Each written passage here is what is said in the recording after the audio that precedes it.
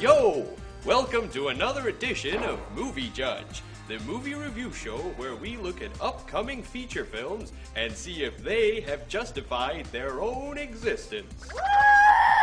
Movie Judge! Movie Judge. Movie Judge. First up tonight on Movie Judge, we're gonna look at new science fiction comedy, Red Dwarf. No, it's not a remake of Willow with a global warming twist. It's a new blockbuster set in space.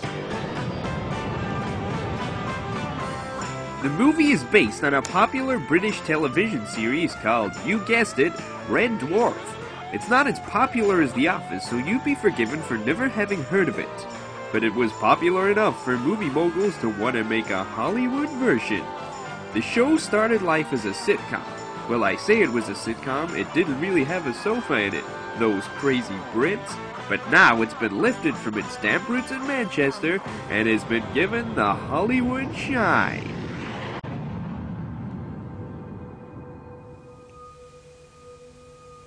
How long was I in the goddamn stasis booth, Holly?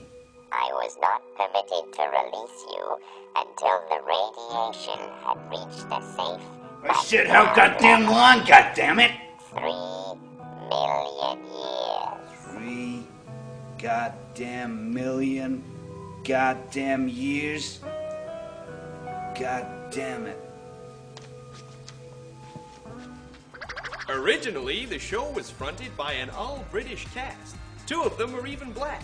But this is Hollywood, and now their bigger, better incarnations are ripping across deep space. We caught up with some of the cast to see what they had to say about this universe-spanning spectacular. They told me they were making a goddamn movie. Red Dwarf. I thought it was a goddamn remake of Don't Look Now. They said no. I said, well, what's the goddamn movie about? They said, it's not important. I said, well, do I get to fire a big goddamn gun and kiss goddamn women for $1 million goddamn bucks? They said I could do what the goddamn hell I goddamn wanted.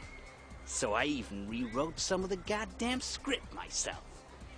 Mostly the parts where I say, goddamn. Goddamn it. I'm gonna take some pot shots at some school children. Watch this goddamn drive.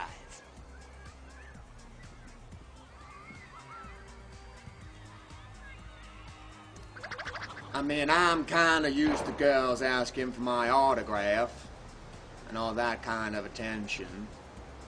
It's no surprise that I am a teen icon. So when they asked me to play the part of Arnold Rimmer, it seemed like a natural progression to me. I never seen much of the original program, the British comedy version. But as far as I'm aware, the character of Arnold Rimmer has pretty much stayed the same.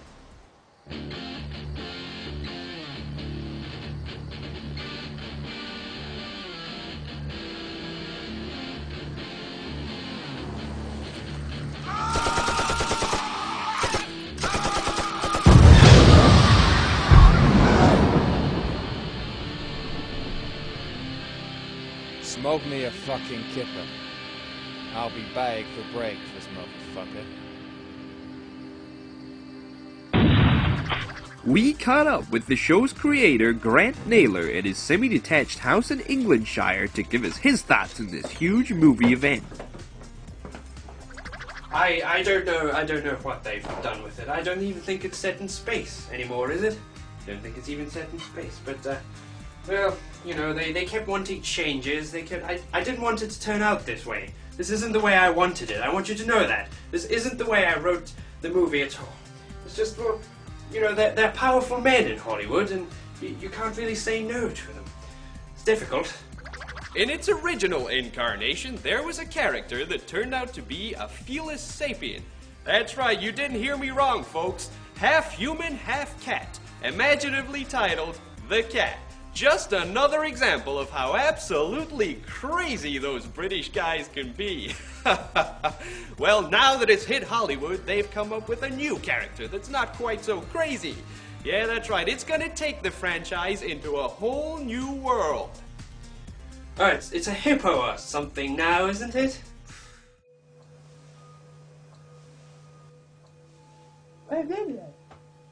It's a rant in the space-time continuum. The stasis room freezes time. It makes time stand still, goddammit. So whenever there's a goddamn leak, it must preserve whatever it's goddamn leaked into. And it's leaked into this goddamn room. It's singularity, a point in the universe where the laws of space and time don't apply. It's a goddamn door into the past. March the 22nd. But that's 3 goddamn weeks before the entire goddamn crew were goddamn wiped out. God damn it!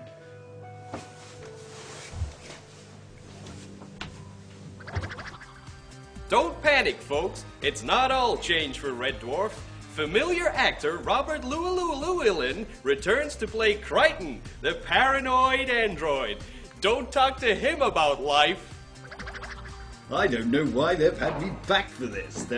They've done it again, and they're paying me again. Yes, that's right. What's going on? I don't know. They don't even want me to wear the mask anymore. They've just given me this. This is great. Look at this. Yes, I am a robot. I am a robot 2X4B 523P. I am a robot. I am a robot. Oh, yeah. Oh, duh. I know what you're thinking, folks. All this testosterone. Isn't there any hot lady action going on in the engine rooms of Red Dwarf? Well, fear not, because there is some sex appeal in the form of Christine Kachansky, played by the wonderful Gloria Sinclair. This modern-day Barbarella is tearing up the cosmos with sex. And the last goddamn human being in the goddamn universe. My only friends are a goddamn computer, a goddamn hologram, and a goddamn hippo. What do I got, huh? What do I got, goddammit? You've got me, Dave. I guess I got you, Kachansky.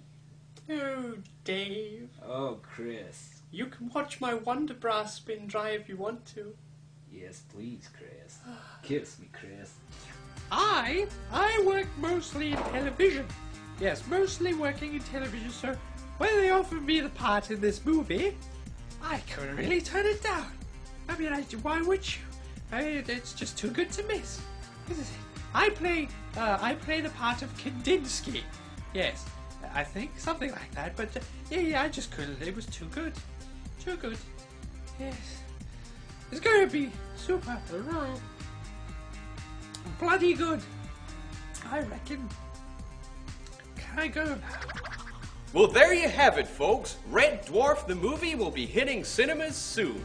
But did it gain the approval of the all-important movie judge? Before we find out, we are going to find out what the most important movie judge of all thought.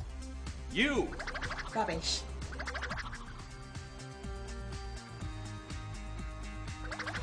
Red Dwarf the movie, not faring too well with the general public. But what did our movie judge think? Rubbish, rubbish, rubbish, rubbish. Well, it looks as though Red Dwarf the movie is coming up short on all fronts. I've been Chester Oilchest for Movie Judge, and I'll see you around.